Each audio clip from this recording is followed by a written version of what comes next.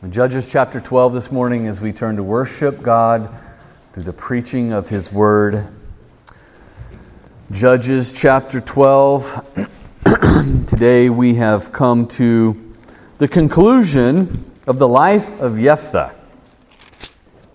The judge who started out so promising, displaying these excellent qualities of leadership, leading Israel to this great victory in battle, but also the one who was careless with his words, the one who tried to negotiate with God, and the one who brought tragedy upon his own household with a needless sacrifice of his only daughter. Well, today we get the conclusion of his story, the conclusion of this major judge here in Judges chapter 12.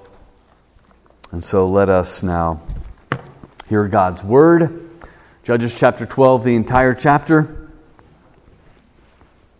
Brethren, this is the Word of God.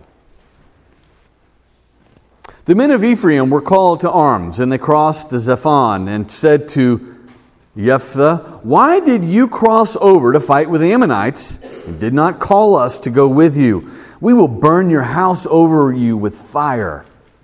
And Jephthah said to them, "I and my people had a great dispute with the Ammonites, and when I called you, you did not save me from their hand. And when I saw that you would not save me, I took my life in my hand and crossed over against the Ammonites, and the Lord gave them into my hand. Why then have you come to me this day to fight against me?" Then Jephthah gathered all the people of Gilead and fought with Ephraim. And the men of Gilead struck Ephraim because they said, "You are fugitives of Ephraim, you Gileadites, in the midst of Ephraim and Manasseh." And the Gileadites captured the fords of the Jordan against the Ephraimites.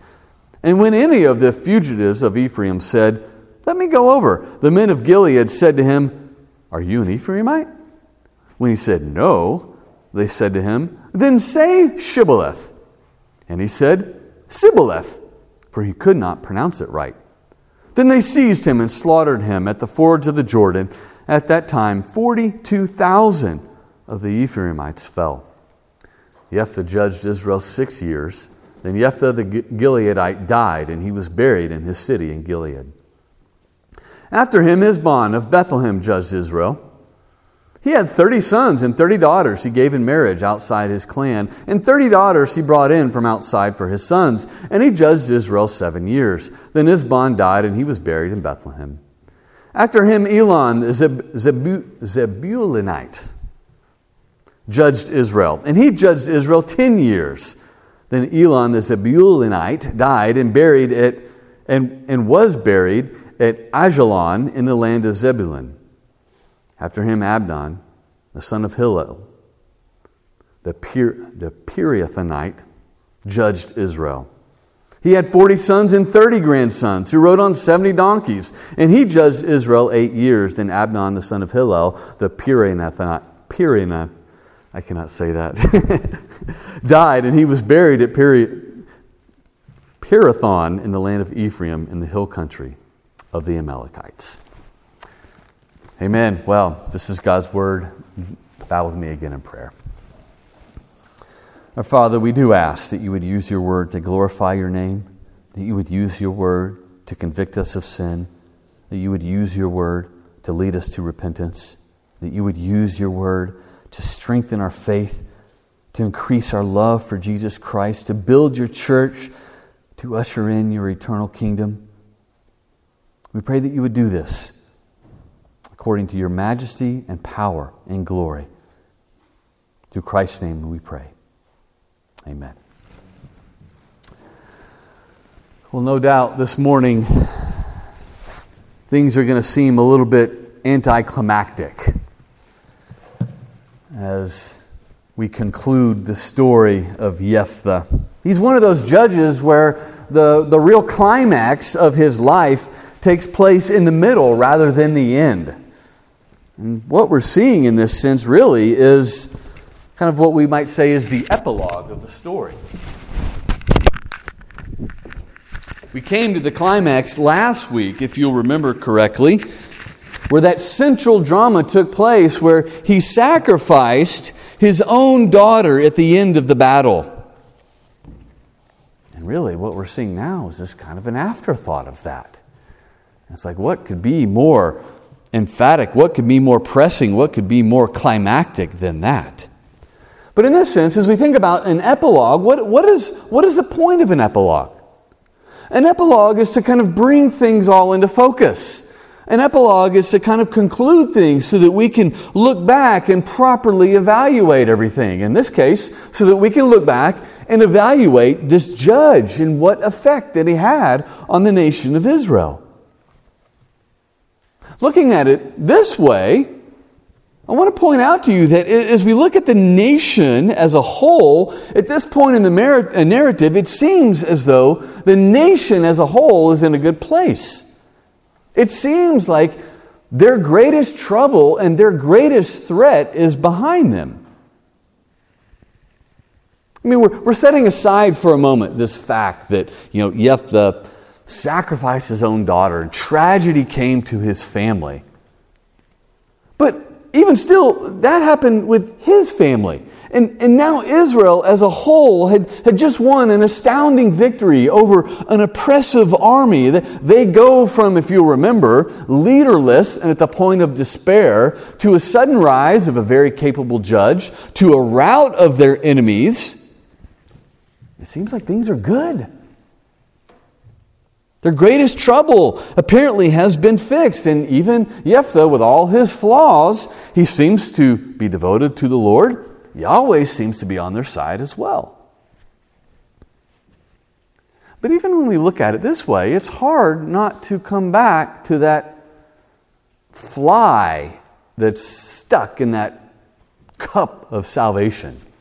That crack that appeared in the foundation.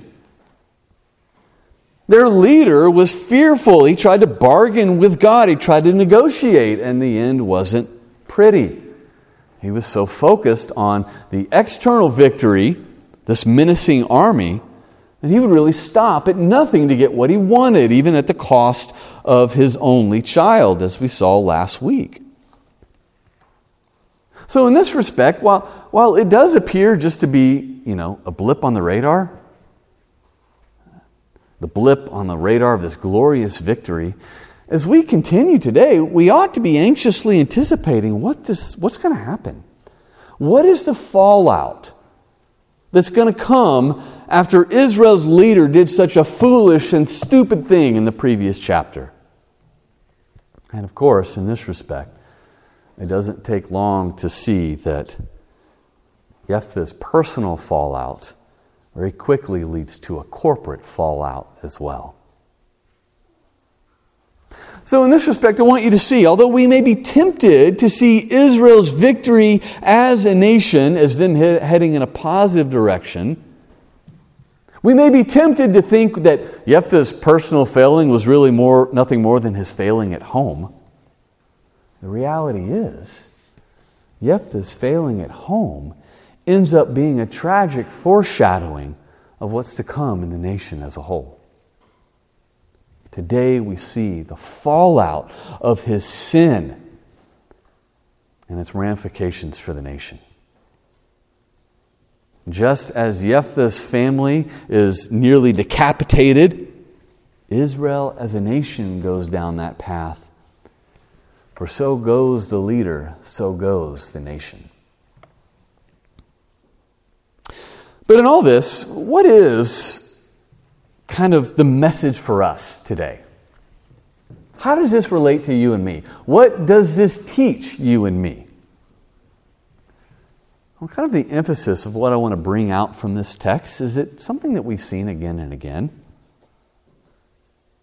This passage shows us that the victory over Israel's external enemies does nothing to address their internal enemies, indwelling sin and idolatry. And the same is true for you and me as well. We are to see the consequences that come and follow from sin, even when the external circumstances of our life seems to be going well when those things seem to have been fixed? So often we focus on external enemies, right? What are the things that stress you right now, today? Is it a bill that's due? Is it an assignment that's due tomorrow? Is it a test that's coming up? Is it a coworker that's driving you crazy? Is it a spouse? Is it a family member? What is driving you crazy today? What is stressing you out? So often we tend to think that, okay, our greatest problems are in those things. And so we blame people, we blame finances, we blame circumstances, we blame the government.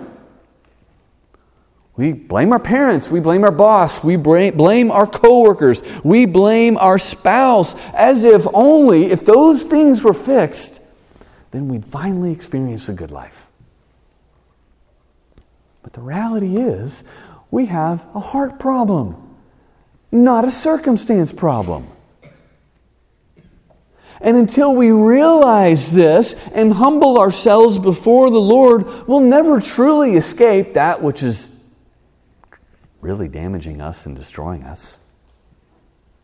We'll never really find rest and peace in the arms of a perfect Savior.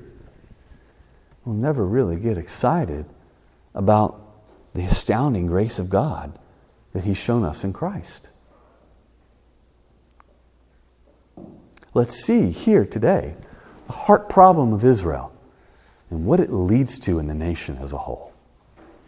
So with this in mind, I've got 3 points for you today, kind of to bring these things out. 3 things.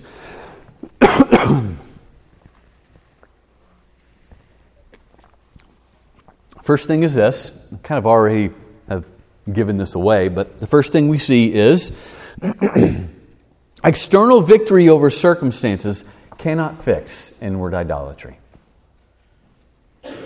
External victory of circumstances can't fix inward idolatry. Look with me again at verse 1 here of chapter 12. The men of Ephraim were called to arms. They crossed the Zephon. They said to Jephthah, "Why did you cross over to fight the Ammonites and did not call us to go with you? We will burn your house over you with fire." Jephthah has just led Israel into this glorious victory over this very serious threat, the Ammonite army. But here, the tribe of Ephraim, all they care about is, we didn't get to participate in the fight. It's kind of like, the young, naive soldiers who fear that the war is going to end before they see action on the front. It's foolish. It's stupid. But if this sounds familiar to you, it should be, because back in chapter 8, we already saw this with Gideon. Ephraim as well came to him and said, "Why didn't you call us to go fight with you?" What this shows us is that nothing has changed. Ephraim is still Ephraim. They're still doing the same things. Things are no better under Jephthah than they were under Gideon. And in fact, things are actually much worse, as we'll see in a moment. But I just want to lay this out before you. Can you notice the hatred in their words? Just the intensity in their voice. You can feel the hate here. We don't care that you defeated our enemies. We don't care that you just saved the nation. You didn't call us to join the fight. You didn't call us to share in the victory, to receive the glory. And now we're going to burn your house down. That's just brutal. This is cruel. They don't even waste time with diplomacy here, right? They make it personal right away. Just pure hatred. It's important to note as well, they're not just threatening to burn down Jephthah's house. But by this phrase, they're most likely talking about his entire clan, or really maybe even the entire tribe itself. That's why it says they were called to arms. They have mobilized themselves. They have formed lines as battle troops, and they are ready to go to war over a slight. Just something that's just trivial. What does this show us about the state of the nation? What does this show us about who Israel's real enemy is? certainly doesn't appear to be the Ammonites. They seem to be their own worst enemy, don't they? It's the indwelling sin that now is threatening more seriously than even the Ammonites the destruction of the nation. Of course, if we were to break this down and try to pinpoint what's going on here, we must say that Ephraim's behavior represents kind of the epitome of pride. They wanted the preeminence. They felt snubbed, forgotten, unimportant, overlooked. And it makes them furious. What I want us to see in this respect is that, so often pride is kind of treated as one of those respectable sins in Christianity, right? In some respect, as long as it's, doesn't get out of control. But what I want us to see is that pride really and truly is nothing but a symptom of idolatry. It's a symptom of idolatry. Pride is the love of self. Pride is the lust for personal glory. Pride is ultimately the worship of self.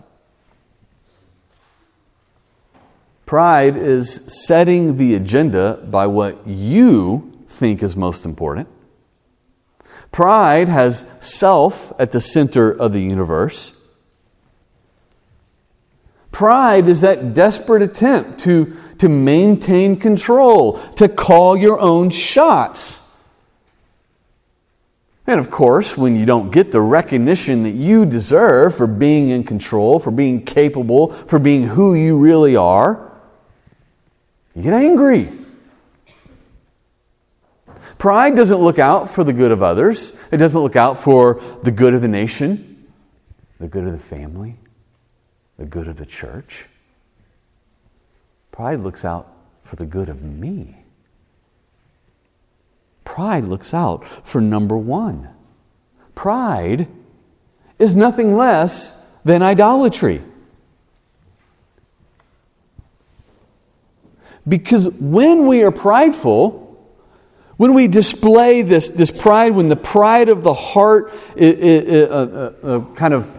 cultivates our sense of identity, our sense of worth, and ultimately our sense of worship is focused on all the wrong things, as we see with Ephraim here.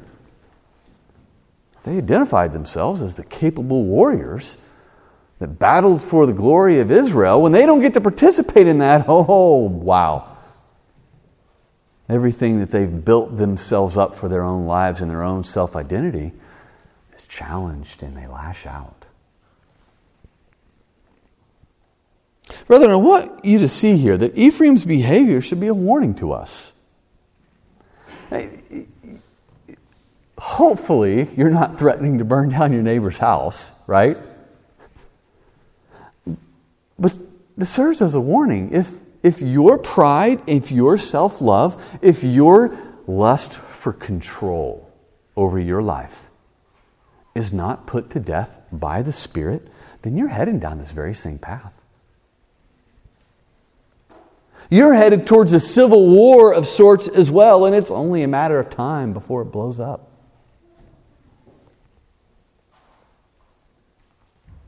So yes, we would think with Israel's greatest external enemy now out of the way, finally things would, be good and they would get along. But all this episode does is show us that the real enemy is alive as ever.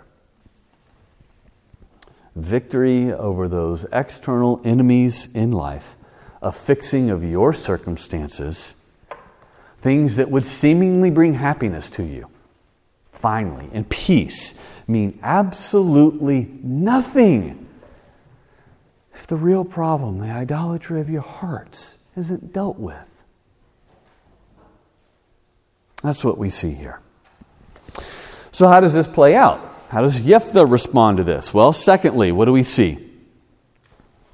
Secondly, we see that failure in private leads to failure in public. Failure in private leads to failure in public. Look again with me at verse 2 down through 4a.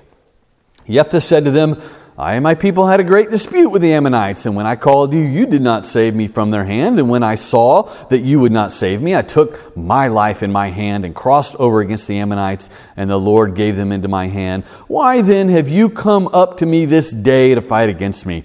And Jephthah gathered all the men of Gilead and fought with Ephraim. If you remember back, a month or two ago, when Gideon was challenged in the very same way by the very same tribe, he quickly diffused the situation and calmed them down. Proverbs 15:1 says that a soft answer turns away wrath. So you would think, after all we've seen with Jephthah, a man who's displayed such marvelous wisdom and agility with words, you would think that he would have the wisdom here and the grace and the vocabulary to kind of diffuse the situation here. Well, what do we see instead? Well, on the surface, he appears to be diplomatic. He says in verse 2, well, I did call you to come and help fight with me, and you didn't show up. But the problem is that there's no evidence of this. This is kind of like, when someone fails to tell you something important and you go to them and you're like, I didn't know. And they say something like, oh, you didn't get my call? Oh, you didn't get my text? Oh, the email must have been lost in cyberspace. That's interesting. No, how often some people explain things away like that. Like, oh yeah, I contacted you. You didn't know, you didn't hear, when in reality, they didn't. You see, if Jephthah really did call them here, the narrator would have made it clear, I believe. And so I think we are to see here that Jephthah's not being honest. There's no evidence that he actually called them. He's trying to diffuse the situation by evading the truth, and that's going to lead to destruction every single time. Furthermore, you get Jephthah kind of saying here, I took my life in my hand. He's kind of beating his chest a little bit. Look what I've done. I risked it all, and I won. Right? I did it my way, right? I didn't need your help anyway. The implication is, as well, I defeated them all on my own, and you keep talking? And I'm going to defeat you the same way.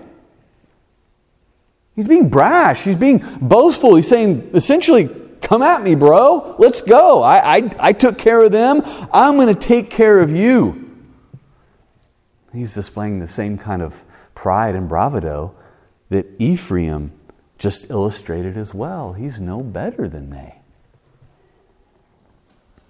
So yeah, we do see, in some sense, a reply seems to be diplomatic. In fact, if you parallel his reply here with his reply to the Ammonite king that we saw last week in that long dialogue, there's a lot of parallels there. But in reality, this reply stands in sharp contrast to that previous reply.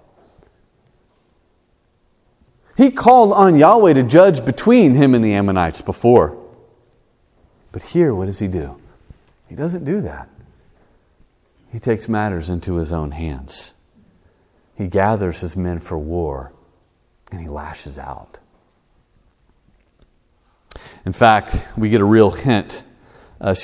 hint at his real motivation here in verse 4, the end of verse 4, where we read that the men of Gilead struck Ephraim because they said, you are fugitives of Ephraim, you Gileadites, in the midst of Ephraim and Manasseh. Basically, this amounts to maybe what we'd call as a racial slur.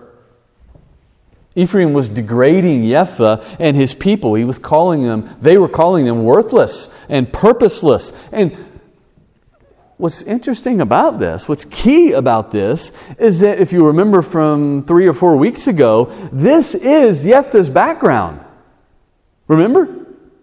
Remember, he was exiled from Israel. Remember, he was a fugitive. And so now they're kind of throwing that in his face, mocking him, saying, no, you really are who you used to be. And so in this respect, the narrator wants us to see that this is personal. Jephthah is personally offended. And so he's fighting, I believe, out of anger. He's fighting out of personal insult. He's acting out of revenge for wrongs that he's received, wrongs that he perceived that he has received. Well, that was a confusing statement. But this is what civil war is, isn't it? Petty self-interests where both are in the wrong. So often, like brothers and sisters fighting in the back seat saying, you're on my side. No, you're on my side. That's what civil war is. In fact, in this respect, I think we could see as well, you know what the most infuriating thing is to a prideful and self-righteous person? Another prideful and self-righteous person. Nothing in all the world will fuel sinful hatred than somebody close to you who struggles with the same things that you do. It takes one to know one. That's what's going on here. Well, how does this conclude then, this civil war? Well, we see that in verse 5 through 7. Funny thing here is that Ephraim said that Gilead was a fugitive, right? But in verse 5, it's the Gileadites who capture the fords, and literally Ephraim becomes the fugitives. They're separated from their land. Gilead is manning this river crossing, which separates Ephraim from their homeland, and they're basically fugitives. And so when an Ephraimite comes and they tries to get back to their home, they're subjugated to this linguistic test, as it were, this shibboleth and sibboleth test. In case you haven't noticed, this is a familiar motif, isn't it? Speech and smooth talk appear again in this narrative. Judges is a masterful narrative. Here we have Jephthah, the judge with a golden tongue. He smooth talked his way out of exile. He almost won over the Ammonite king with his eloquence. But then he uses his words, making a tragic vow unto the Lord. And now he's going to use that same golden tongue, as it were, to shame and to slaughter his own brothers. At the time, the sh sound in shibboleth, the sh, it was incorporated into the East much quicker than it was in the West. Literally, the words mean the very same thing. Shibboleth and sibboleth, it just means flowing stream.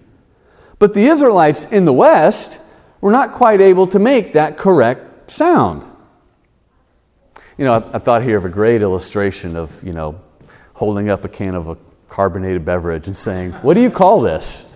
Is it soda? Is it Coke? Is it pop? And you can kind of tell where somebody comes from, right? Or you ask somebody to say something like Chicago, Chicago. Or, you say somebody in Boston, you talk about khakis and all the... But it's really more fundamental than this. It's more like, like someone who's unable to roll their R's, right? So they can't pronounce some words in Spanish or Italian or Russian. In that sense, they can't even fake it. And that's what's going on here. They couldn't even fake the correct pronunciation here. And so when they tried to say the word, Jephthah and his men knew exactly where they were coming from. And he slaughters them to the tune of 42,000. Just a massive slaughter. 42,000 is more than the capable men of war that tribe had coming out of Egypt. Once again, we have a judge who's bringing brutal Israel on Israel violence. Once again, we have a judge acting like a tyrant. Once again, we have a judge who's literally decapitating the nation of Israel. Did you see the irony in this? The one who himself didn't speak correctly to God in making that foolish vow now murders his fellow Israelites for incorrect speech. Talk about a hypocrite. The one who slaughters his own family member because of his own faulty words now slaughters his greater family, his fellow countrymen, because of their faulty words. The one who made a rash vow now lashes out in rash violence. The one who is patient and diplomatic with his enemies now becomes reactive and cruel and heartless with his own people. The one who just seemed to have a little trouble at home now shows he has trouble in public as well. The one who called upon God to judge between him and the Ammonites now takes matters into his own hands and acts as the judge, the jury, and the executioner for his fellow Israelites. This is Jephthah disintegrating before our very eyes. And because he's the leader, he's dragging the nation down with him. So goes the judge. So goes the leader. So goes the king. So goes the people. Without the right kind of leader, the people of God have no hope. Brethren, this is what idolatry does. This is what it creates and it leads to. When you find your identity and your worth in other things, in what other people think of you, and your ability to control the situation and the circumstances, you lash out when people challenge that, when that identity which you have constructed for yourself begins to crumble. This is what idolatry does. It turns you into a hypocrite. Like Jephthah, who's saying that God will judge between me and the Ammonites, but then turns and acts in a completely different manner. Like Jephthah, who punishes and kills his Israelites for sins that he himself was guilty of. Idolatry turns you into a hypocrite. Idolatry leads as well to fights and quarrels among yourselves, especially among those who are closest to you, especially among those who you ought to love greater than anybody else in the world.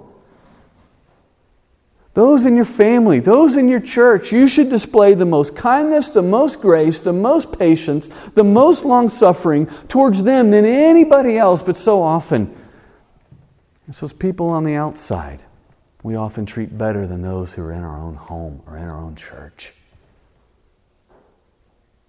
This is what idolatry does. It creates fights and quarreling, biting and devouring. And how tragic is it that with all of the attacks of the world from the outside, oftentimes Christians are marked more by their civil war of words. We fight amongst ourselves. We're ready to slaughter one another over trivial matters like how to pronounce a word.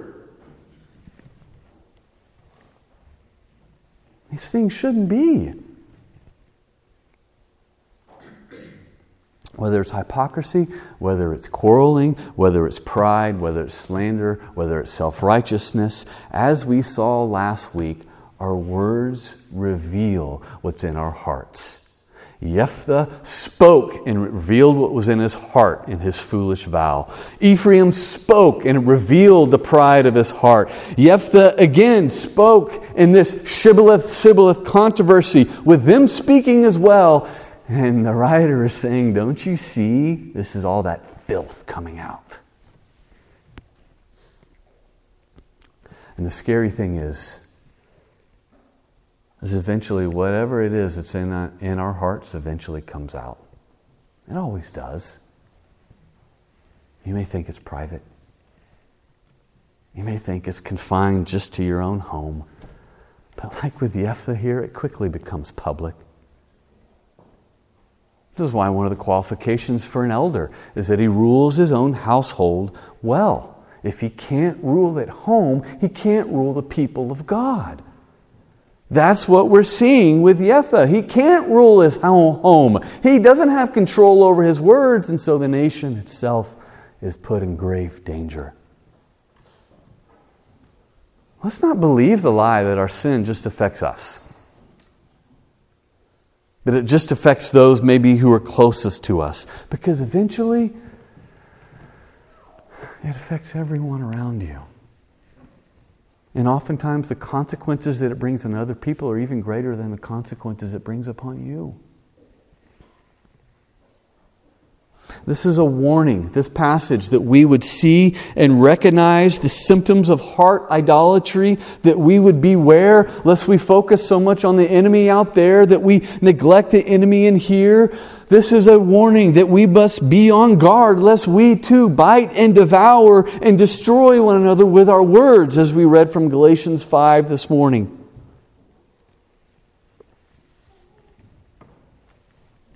This is sin and idolatry on display among the people of God. Well, how does this all conclude then? Clearly, this is kind of a sour note, right? This is kind of a downer. 42,000 dead. Is this the end? Do we have any hope? Is this what we're going to walk away with here this morning? Well, third and finally then, we come to our last point. Third and finally, we see that even in the midst of tragic human sinfulness, God's mercies persist.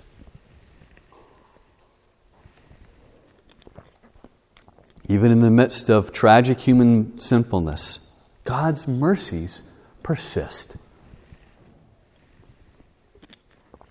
In verse 7, we read the end of Jephthah. In contrast to the other judges, he reigns just 6 very short years. And then he died. And that merciful refrain that we've heard before, that the land had rest, or that Israel had peace, is nowhere to be found here. His war with Ephraim made sure of that. Apparently this was 6 long, tumultuous, violent years in Israel. And then he died. Probably mercifully he died so that the entire tribe of Ephraim wasn't cut off. At the end of his life, Israel is no better off than before. Once again, with this judge, this guy is not the answer. Something else, someone else has to come. But then in verses 8 through 13, we get this kind of quick recap of 3 other judges. And this closes out the chapter, which then leads into Samson, the next judge, in chapter 13. You might be wondering, what is the connection to this story? Why are these 3 judges mentioned so quickly? Why don't we have any details about them? Well, to answer that simply, these judges serve as a foil for Jephthah. They're here as a contrast so that we can properly evaluate his rule, as well as the rule of the next judge to come, Samson. How do they serve as a contrast? Well, just notice that each judge, each one of them, reigns longer than Jephthah. Isbon, 7 years. Elon, 10 years. Abdon, 8 years in verse 12. Each one reigns longer than Jephthah. Each one is marked with nothing of the civil war and tragedy that marked his life and rule. Very mercifully, we ought to see that after him, there seems to be 25 years of relative peace and quiet and prosperity. All of the sons and daughters kind of reveal that things are going well. You don't have lots of sons and daughters in times of war. This is God's mercy. Now, don't be mistaken, of course, idolatry still persists. With Isbon, he has 30 sons and 30 daughters. Elon has 40 sons and 30 grandsons. This tells us that the pattern of kingly dynasty is still prevalent. You know, rulers taking many wives, many concubines in disobedience to God, trying to make a name for themselves, trying to set up a dynasty. These are pagan practices. Again, showing that Israel is no better off than before. But even with this, I want to submit to you that the emphasis falls on the mercy of God. The mercy of God. And specifically, we see this in how Jephthah and Isbon are the only two judges in Israel where their daughters are mentioned by the writer. It's the only two judges. It's the only two men in Israel who the narrator cares to remind us that they had daughters. Jephthah, of course, has one daughter. He tragically sacrifices, while Isbon has 30 and then brings 30 more in. What does this tell us? Well, it underscores the tragic barrenness by Jephthah and the consequence of his vow. He only had one daughter, and he kills her, while this obscure nobody with nothing of importance written about him has 30. That's how bad, how tragic Jephthah's story is. This is the divine evaluation of his reign. His household was cursed. But more than this, I believe it shows us and it points us to the mercy of God.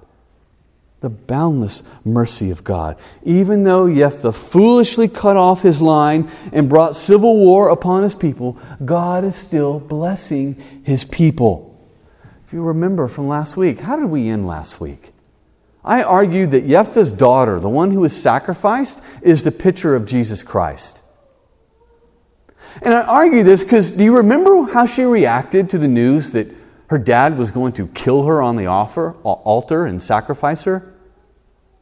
She asked for 2 months of mourning, not to mourn her life, but to mourn her virginity, to mourn her barrenness. She cared more about the fact that she couldn't bear children than she cared about the fact that she was about to die. Why? I argued because she believed the promise of God. She believed Genesis 3:15, that through the offspring of the woman, Satan's head would be crushed. She believed that through the bearing of children, the Messiah would come. And so she mourns that she cannot participate in that promise and that she's cut off from this glorious privilege of the covenant. Well, here we get an allusion to the very same thing. Undoubtedly, the cutting off of Jephthah's daughter signals that Satan won that battle, the war of the serpent against the woman. But here with Isbon's 30 daughters, it's clear that God is still winning the war. Despite sin, despite civil war, despite the setbacks, the sovereign, redemptive plan of God is marching on. And there is no stopping it. Isbon here is even from Bethlehem, the tribe of Judah. We saw in chapter 1 of Judges that the rulers ought to come from Judah. And we see obviously as well the same tribe, the same city from which that ultimate woman, Mary, would come and bear the ultimate judge and the ultimate king and the ultimate ruler of Israel, the Lord Jesus Christ. Thus, we are to see in this ending right here that the seed of the woman persists even despite Jephthah attempting to cut it off with the slaughter of his daughter and cut it off with his war against Ephraim. The mercy of God is marching on despite all of this. And brethren, the good news is that the mercy of God is declared to you and me today as well in this very same way. Truth be known, our passage ought to be a bit humbling. We too tend to focus on external enemies and circumstances more than indwelling sin. We too often think that our failings at home are private and won't affect others. We too act as hypocrites. We too respond harshly with anger when our importance or our identity is challenged. We too often quarrel with our words and fight and blame others for our own sin. Act like other people really need to fix themselves instead of us fixing ourselves. We too often treat the enemies of God better than even our own families and our own churches. We too struggle with pride and with careless words, with faithless actions. But we too then also need to hear of the boundless, infinite mercy of our God in the gospel. We too need to look and see and place our faith in that seed of the woman. We too need to look out and see that ultimate judge, that ultimate ruler, that ultimate leader, the one who not only subdues our enemies out there, but who subdues and conquers our enemies in here as well. We too must not be sidetracked with a day of trouble here and now, but we must fix our eyes on that sovereign, redemptive plan of God that is marching on, the fact that He is still in control, that He is still accomplishing His will, and He has promised that all things work together for our good and His glory if we are in Christ by faith. It's when we see this, humbled by our sin, broken over it, aware of our constant need of His rule, it's only then. Stop looking at outside circumstances. Fix our eyes upon Christ, on the age to come. It's then where we find rest. It's then where we find peace. As we cast ourselves on the loving arms of our Savior and submit ourselves to His perfect and peaceful rule for our lives. And it's then that we really begin to get excited about the grace of God, and we live lives in joyful gratitude of what God has freely given to us by grace and not by merit. Well, may God give us the grace today to see and repent, to believe in the promise, to look to the seed of the woman, to cast ourselves upon the Lord. May God grant what He commands of us. Amen. Let's pray.